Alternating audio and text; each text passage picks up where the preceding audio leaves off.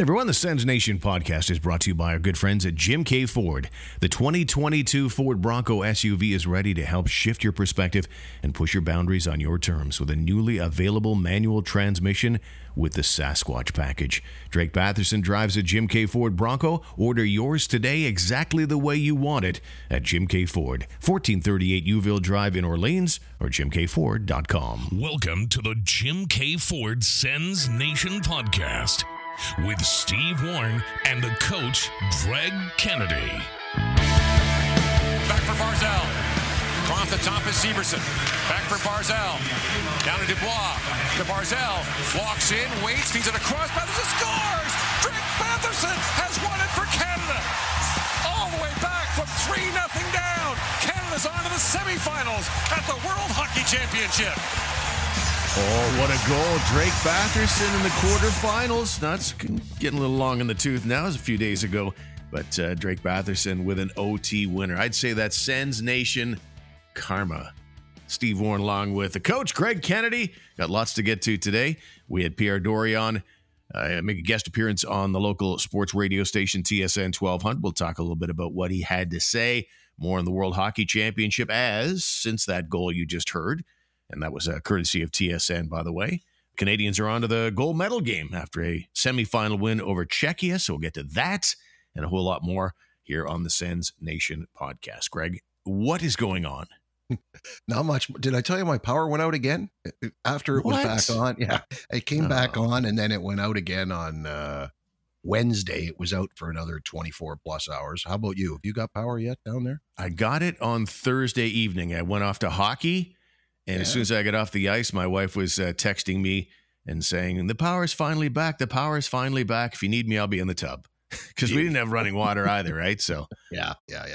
Well, you know what? Before we get into hockey, I was thinking of you this week because you are a mutual admirer of Field of Dreams with Kevin Costner and the passing of Ray Liotta this week. And was had me thinking about that movie for the first time in many years. And 67. It's funny when you're 20 years old, you think 67, that's an old man. But at our age now, you go, holy cow, that's young. And passed away in his sleep the other day. Yeah, it's kind of sad, eh? Like how certain guys are affiliated with certain roles, and I'll never forget Ty Cobb wanted to come, but none of us liked him when we played with him anyway. And then the laugh. We told him we could stick it. Yeah. Yeah. No, certainly there was a couple of lots of neat moments. Of course, he's great in Goodfellas, but certainly Field of Dreams.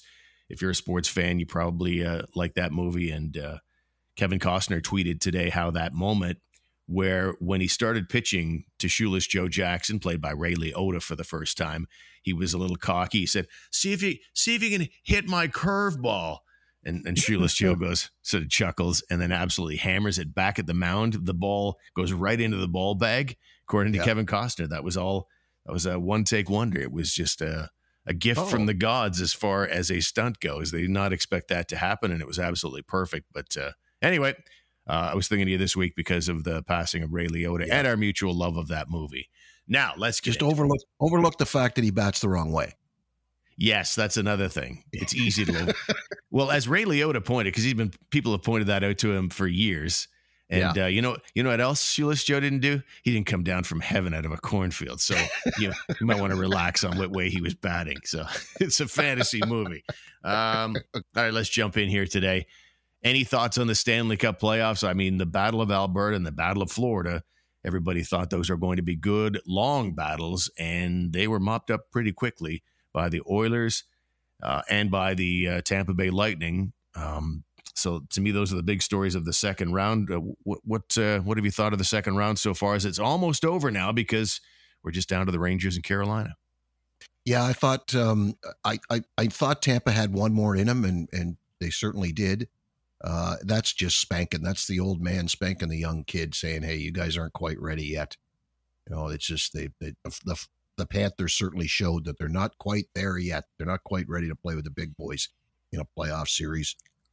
The other one was simply the stars of the Oilers are better than let's face it, the top line of Calgary didn't exactly show up to the way they did in the National Hockey League season, because they were the best line in the league and did not have a good series. Probably really didn't have a good playoff compared to their regular seasons. And as much as I hate Montreal, Edmonton's not far behind. I can't stand them. They got to lose now. Oh, really? I got a soft spot for the Oilers just because I got such a kick out of watching them in the early 80s. And you make a good reference about the older guys just having a little bit left to take care of the youth that's coming along. It did kind of remind me of the Stanley Cup final, the last hurrah for the New York Islanders as they polished off their fourth of 4 Stanley Cups in their dynasty years. There was that one series that they win, and after losing in the Stanley Cup final, the Islanders, the veterans, the Oilers went past their room and saw how black and blue they were and beat up, and there was no celebration. They're all just exhausted in there, whereas the young, spry Oilers were just basically heading to the bar and excited about the summer ahead. And it's like, okay, we maybe didn't pay the price in this series, and that kind of taught them a few things moving forward. Yeah, it's like we always say, it's you can go back and trace the history of most teams that win at some point the year before, 2 years before, sometimes even 3, 4, and 5 years back. There was a heartbreaking loss, or we should have won, but we didn't.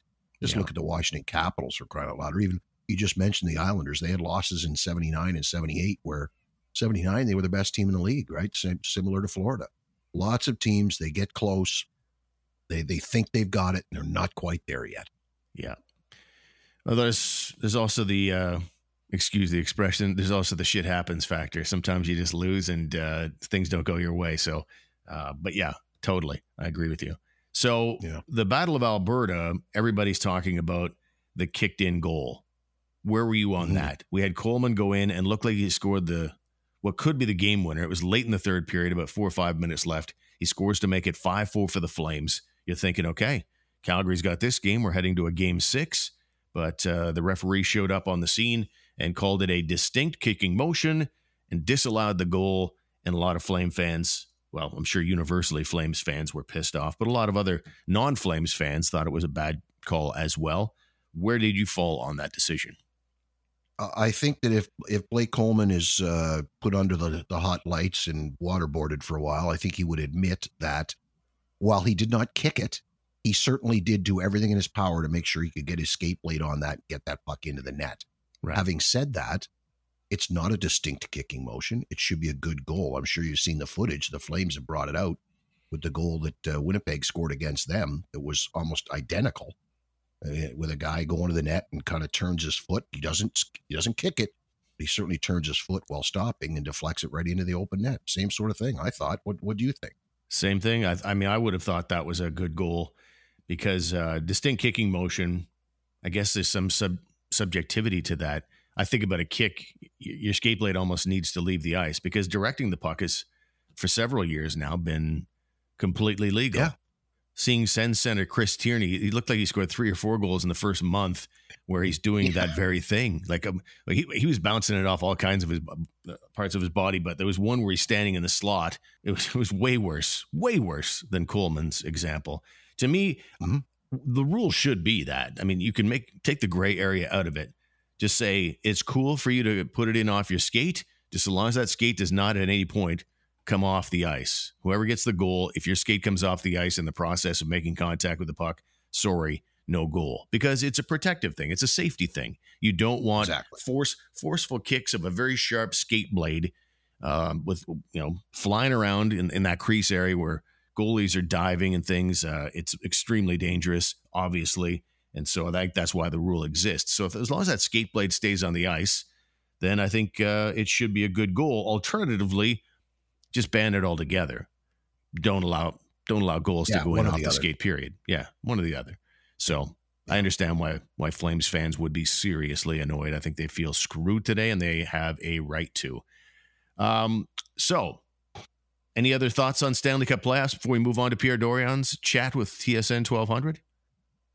I feel sorry for St. Louis. I knew they'd give them a run. I knew they'd scare them a little. I thought they'd go a little longer. And that was a tough one for them. Yeah. What about the third round, the conference final in the West that we now know the opponents, Colorado versus Edmonton? I feel a little bit like McDavid's Cinderella story has hit midnight somewhat. Colorado got a slight scare from St. Louis here, but they are so talented. And I just feel like they're going to be just a bit too much for Edmonton at this stage. The Oilers, young team, they've never gotten this far before in the McDavid years. I feel like maybe they're going to have a letdown after winning the Battle of Alberta quite handily. Yeah, Colorado was so deep, right? Like Landeskog has not played and does not play with Rantanen and McKinnon anymore, right? He's playing with Nazem Kadri on another line. That's some depth right there. Their third line, JT Compher, kicking in a couple goals. Sorry, I shouldn't say kicking, should I? No. Pitching in with a couple of goals in the last game. Okay, maybe they're missing Girard on defense, but is it Girard? But Samuel Girard. I see them just, and then you add to that the fact that they've had some crushing defeats in years where exactly what we were just talking about a couple of minutes ago, right? Colorado is a team that had high expectations and didn't live up to them the last few years. And now here they are. They're a team on a mission now. I can see that one being another short one. The combination of depth and the blue line strength and just that they're on a mission. I can see them take care of Edmonton in a hurry. I think Carolina is going to take care of the Rangers, but I don't know. It'll be on a road game in Game 6 as we're recording this. We're getting ready for that game tonight. It's almost uncanny how Carolina has been perfect at home and perfectly awful on the road. It's, I'm keen to see if they're going to be able to polish this thing off. I think they will. And I look back to the way they dominated that Boston Game 7. Like it was just, they just snuffed the Bruins out. And we now know that maybe part of the reason the Bruins don't win that series, well, I think they're a lesser team for one, but Brad Marchand was playing hurt. He's now going to miss 6 months. 6 months as a surgery on both his hips. And so I saw somebody online waxing on eloquently about the Sens effect there, because if the Sens have any chance at a playoff spot, and what are they, 27 points back of Boston and Washington, something like that. Those are the two wildcard teams in the East. Those are the two teams that are going to have to come back to the pack, the bottom half of the league, quite a bit if the Sens are to have any shot whatsoever. And that will certainly hurt the Bruins to miss Brad Marchand. Yeah, that's a long time too. You're so used to these guys' injuries, like they always say 4 to 6 or 6 to 8 to 10 weeks or something. But surgery that's going to be 6 months, that's tough. And they are an older team, especially now if Bergeron is done, retirement or just moving off to somewhere else for less money to keep playing. They're off. They're going to have a tough start to their season, and it's a combination of Boston or Washington dropping 6 to 8 points and the Senators picking up 6 to 8 to 10 to 12 more points. Something good has got to happen on both ends for the Senators to make the playoffs. Now, the last time we did Dissecting Dorion, you were quite vocal about hating the jingle. You despised it. You wanted it to be shot into the sun. But I actually got some feedback from people who felt like the whole discussion was incomplete without the Dissecting Dorion jingle. So we're here to serve the good listener, Greg. We're here to serve the good listener. Go on. Dissecting Dorion. Can I win a Juno for that? No, but some of your Blue Team Elimination watches, they should be in there. So some of the things, thank you. Some of the things that Pierre Dorion talked about on TSN 1200 this week, there wasn't any bombshells. I would say that. One of the things that interested me was the reference to Matt Murray, revealing officially that Matt Murray had a concussion. That's why he missed March and pretty much most of February, March, and April. He had a concussion. Says he is going to be ready for camp. So that tells you that they're planning to go to war with Murray and Forsberg. And if that's the case, right, that means that Philip Gustafsson is going to be available to somebody on waivers at the start of the year, no? Or they're going to start with 3. Like that, I wouldn't put that past them either. Start with 3 goalies. I mean, if Gustafsson doesn't get moved in the offseason in a nice package, I could certainly see it happening that he starts the season, the team starts with 3 goalies. It sucks, but with their injury woes and their inconsistency problems, I can certainly see them starting the year with 3 goalies. Couldn't you? I mean, doesn't that make sense? You want to get the kid playing, but you also don't want to lose him, so it's a bit of a conundrum for sure. Right. So put your prognosticator hat on. Who plays more games? Who starts more games next season for the Ottawa Senators, Murray or Forsberg? Oh, is this our betting segue now? Are we going to go? We don't have a gambling sponsor yet. No, Cabby and the Bald Nerdlinger going to come on now and interrupt my show. No. Did you say my show? No, I'm sorry. No, I said our show, didn't I? I don't know. Sorry. No, you quite clearly said my show. Okay, go ahead. I'm thinking that I have complete, total confidence for no reason whatsoever in Matt Murray that he's going to play 50 games next year. No, really? Yeah, Wow. yeah. I got it. I believe so. That would be If he's tying here. his. That'd be tying his personal best. He's never started more than 50 games in any NHL season, even when he's winning cups in Pittsburgh. He is not a particularly resilient guy physically, and I don't know what's going on mentally either. That whole business with the trip down to the minors, and again, I still maintain there's something going on there beneath the surface that we don't know about, that we're not privy to. But I do hope for his sake that he's figured it out and that he can be potentially a Stanley Cup goaltender playing at that level once again. I just haven't seen it yet in the first 2 years. No one has, I think. Nothing new in the what are you going to do this summer? He came out with exactly what every Sens fan or prognosticator is talking about. Boy, it'd be nice to add a top 4 defenseman or maybe a top 6 forward.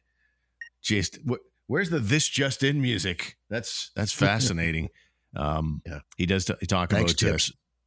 So he talks about sacrificing prospects, picks, current roster players. I think that's how it has to happen. We've talked about that ad nauseum, that it's probably going to happen by trade if it's going to happen at all. And one of the names that we were talking about off the air that we've seen a little bit online about is because you get the usual suspects: Claude Giroux, Kevin Fiala. I brought up Brian Rust, I think, in a recent episode, and Brian Rust re-signs immediately with the Pittsburgh Penguins. So one of the names you brought up quite a while ago was Travis Konechny. Is that someone the Sens might target?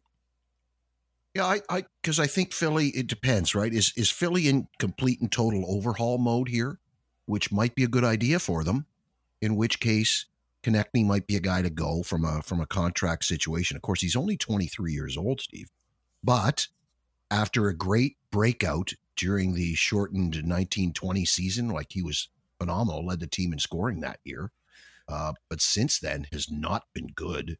Like in the bubble, that playoff year of 2020, did nothing much in 2021.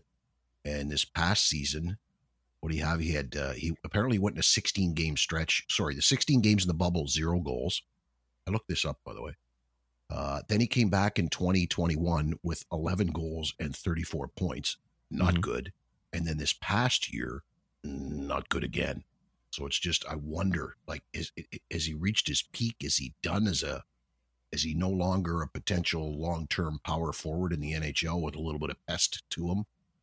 Maybe you might want to pass on him. At one time I thought it looked good, but now I'm starting to worry. And it kind of makes you wonder. Now you kind of understand what a GM and his scouting staff have to go through when they're looking at players to bring in, right? Trying to judge what a player's got in him and what he can bring to you are two different things, right?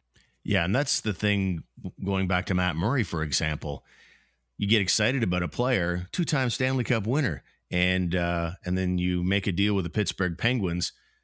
I'm always navel gazing, and my thought immediately would be, I'm excited about this goalie, but wait a minute, why is Pittsburgh so willing to move this guy?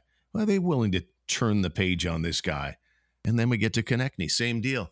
See, he's a young guy still. He's 24, 25.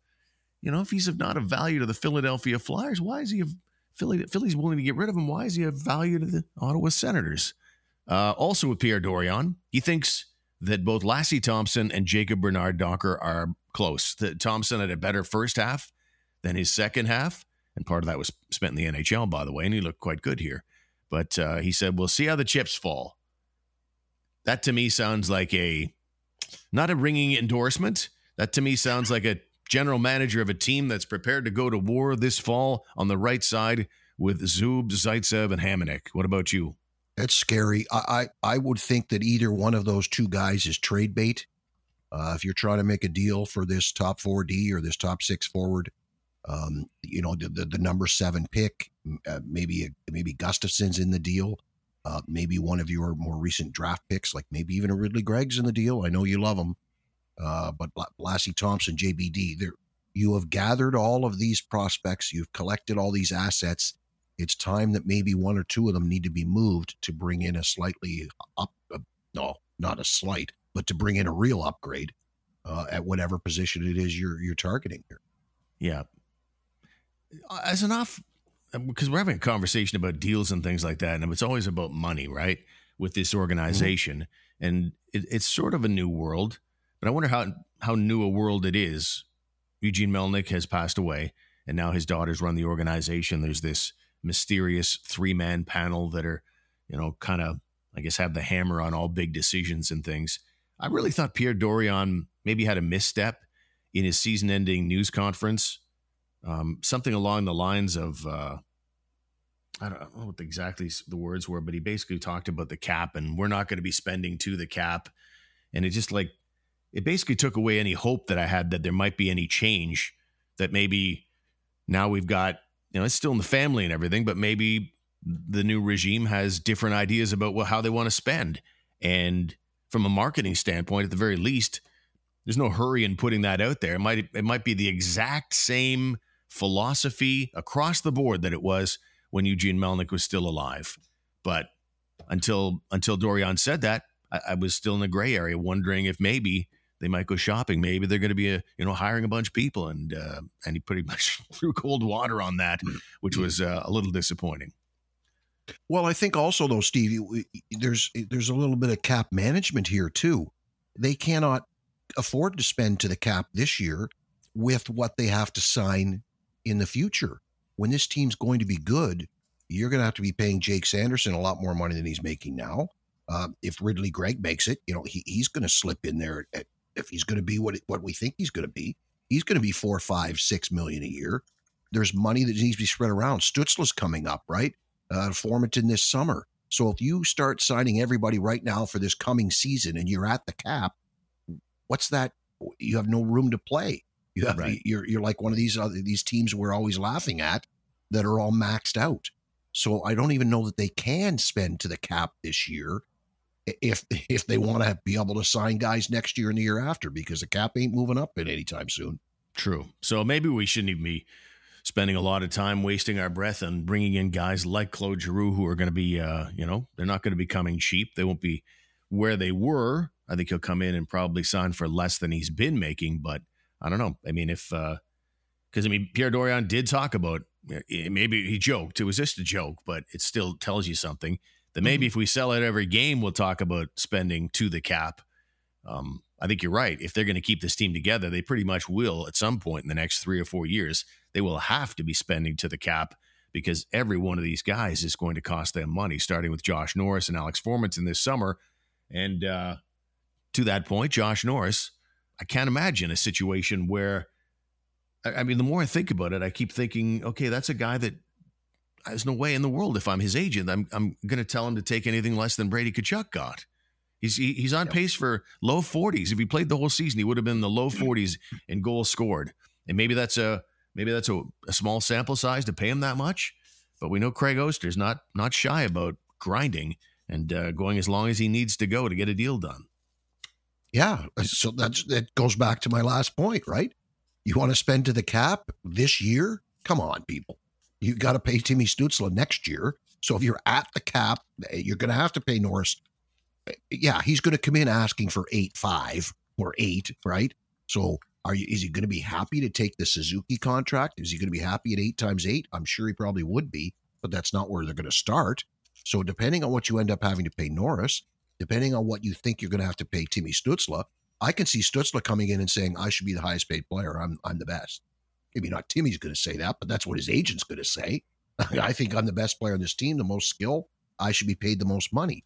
So unless they've established in the room or some type of team philosophy that says that Brady Tkachuk is our Ray Bourque and that's the ceiling, unless that's established and everybody's on page with it, you're just going to keep going up and up and up with each new contract you're going to have to sign. And you can, if that's the case, like if this were somewhere else, Norris would get more than Tkachuk. Stutzla the year after would get more than Tkachuk. Sanderson 2 years after that would get more than Tkachuk.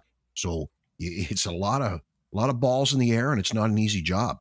Yeah, you've certainly hamstrung yourself a little bit by giving your fourth best forward, and I think he'll be that within a couple of years. I'll say that he's going to be better than that come playoff time because his game won't change that much in the rigors of the Stanley Cup playoffs. But in terms of just generally speaking, I'd put him at number 4 probably among the Sens forwards. And you gave a guy $8.2 million who's your 4th best forward. That kind of hamstrings you, but they had to do it. I don't blame them for it. There's no way in the world at that stage in the Sens history they could mess that whole thing up. They had to get Brady Tkachuk under contract, but now they have to deal with the fallout from that and what other guys will want because of that deal as a comparable. The 7th overall draft pick, Pierre Dorion says this may be a year they move that pick and try and get an impact player they'd have control over, not like a guy who's a pending UFA or a guy with a year left, but a guy they have control over for more than a few years. They'll have to do more than just the 7th overall pick. But what do you think about going public with that? It seems to me that'd be the kind of thing you'd leak out to the media just to sort of announce that, yep, it's up for grabs. I don't know. Does that not devalue the asset a little? I don't know. All the teams would know that they're willing to move it. He's not saying we're going to move it, no ifs, ands, or buts. He's saying they're willing to listen. So just in case he hasn't been able to, maybe there's some GMs who don't return his phone calls. So now they all know for sure that he's willing to move it. And I don't have a problem with that. I can, if you want to flip with somebody, take something down in the 20s, move the 7 overall pick and a couple players for a really good player that we need here and take back a 20th pick or something overall. That's a nice deal. I've said all along that it's low enough that it's okay to move it. Like, go back and do some research. And once you get past 1, 2, 3, there's a serious drop off historically with first rounders. I mean, there's the odd guy that pops in that somebody stole at 10, but at the time he wasn't projected to be what he turned out to be, right? There's lots of guys like that. But generally speaking, there's a definite cutoff after even 2 when you look at the history of the NHL draft.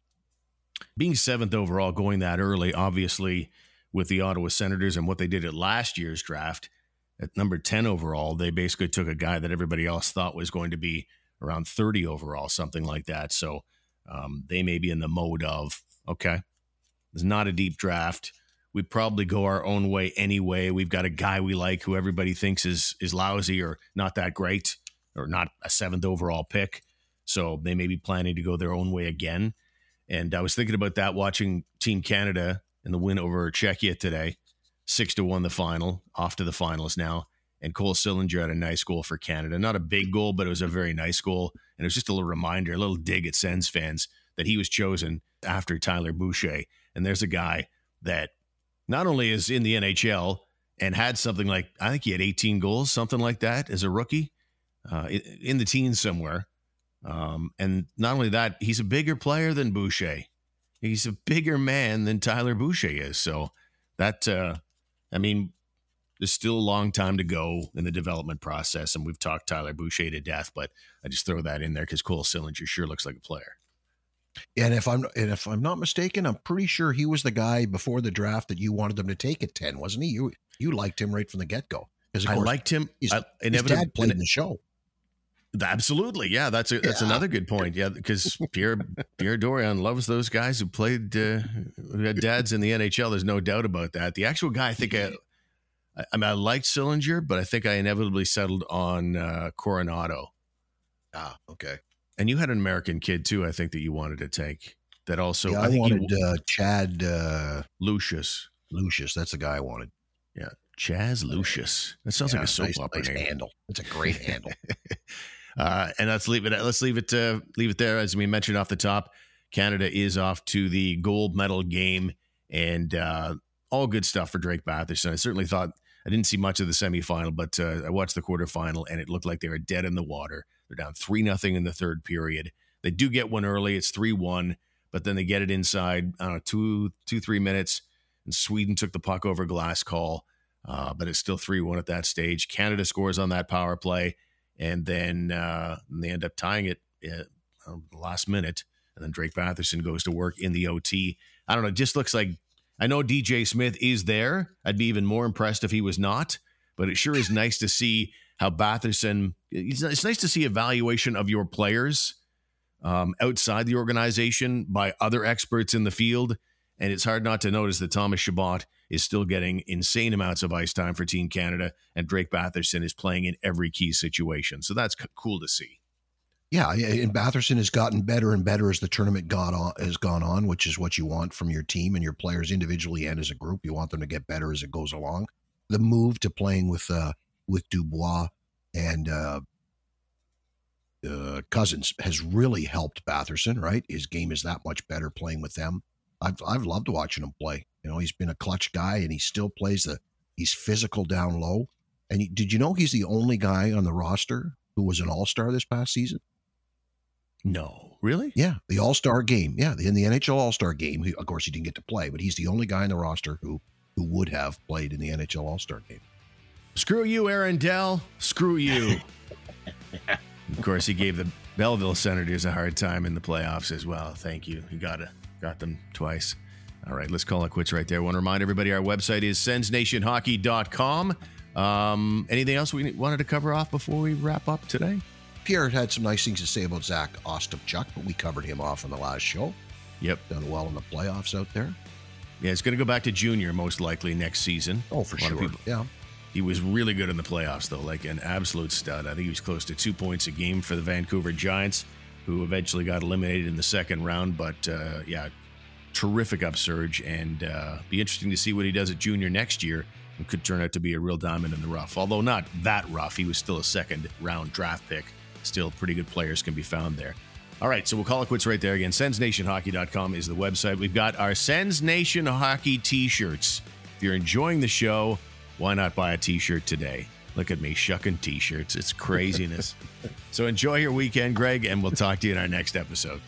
For sure, Steve. Enjoy the game tomorrow. Thanks for being with us on the Jim K. Ford Sens Nation podcast. If you're enjoying the show, please subscribe and review. Share the show with your friends and followers, or become a member on Patreon. Check out our website today at sensnationhockey.com.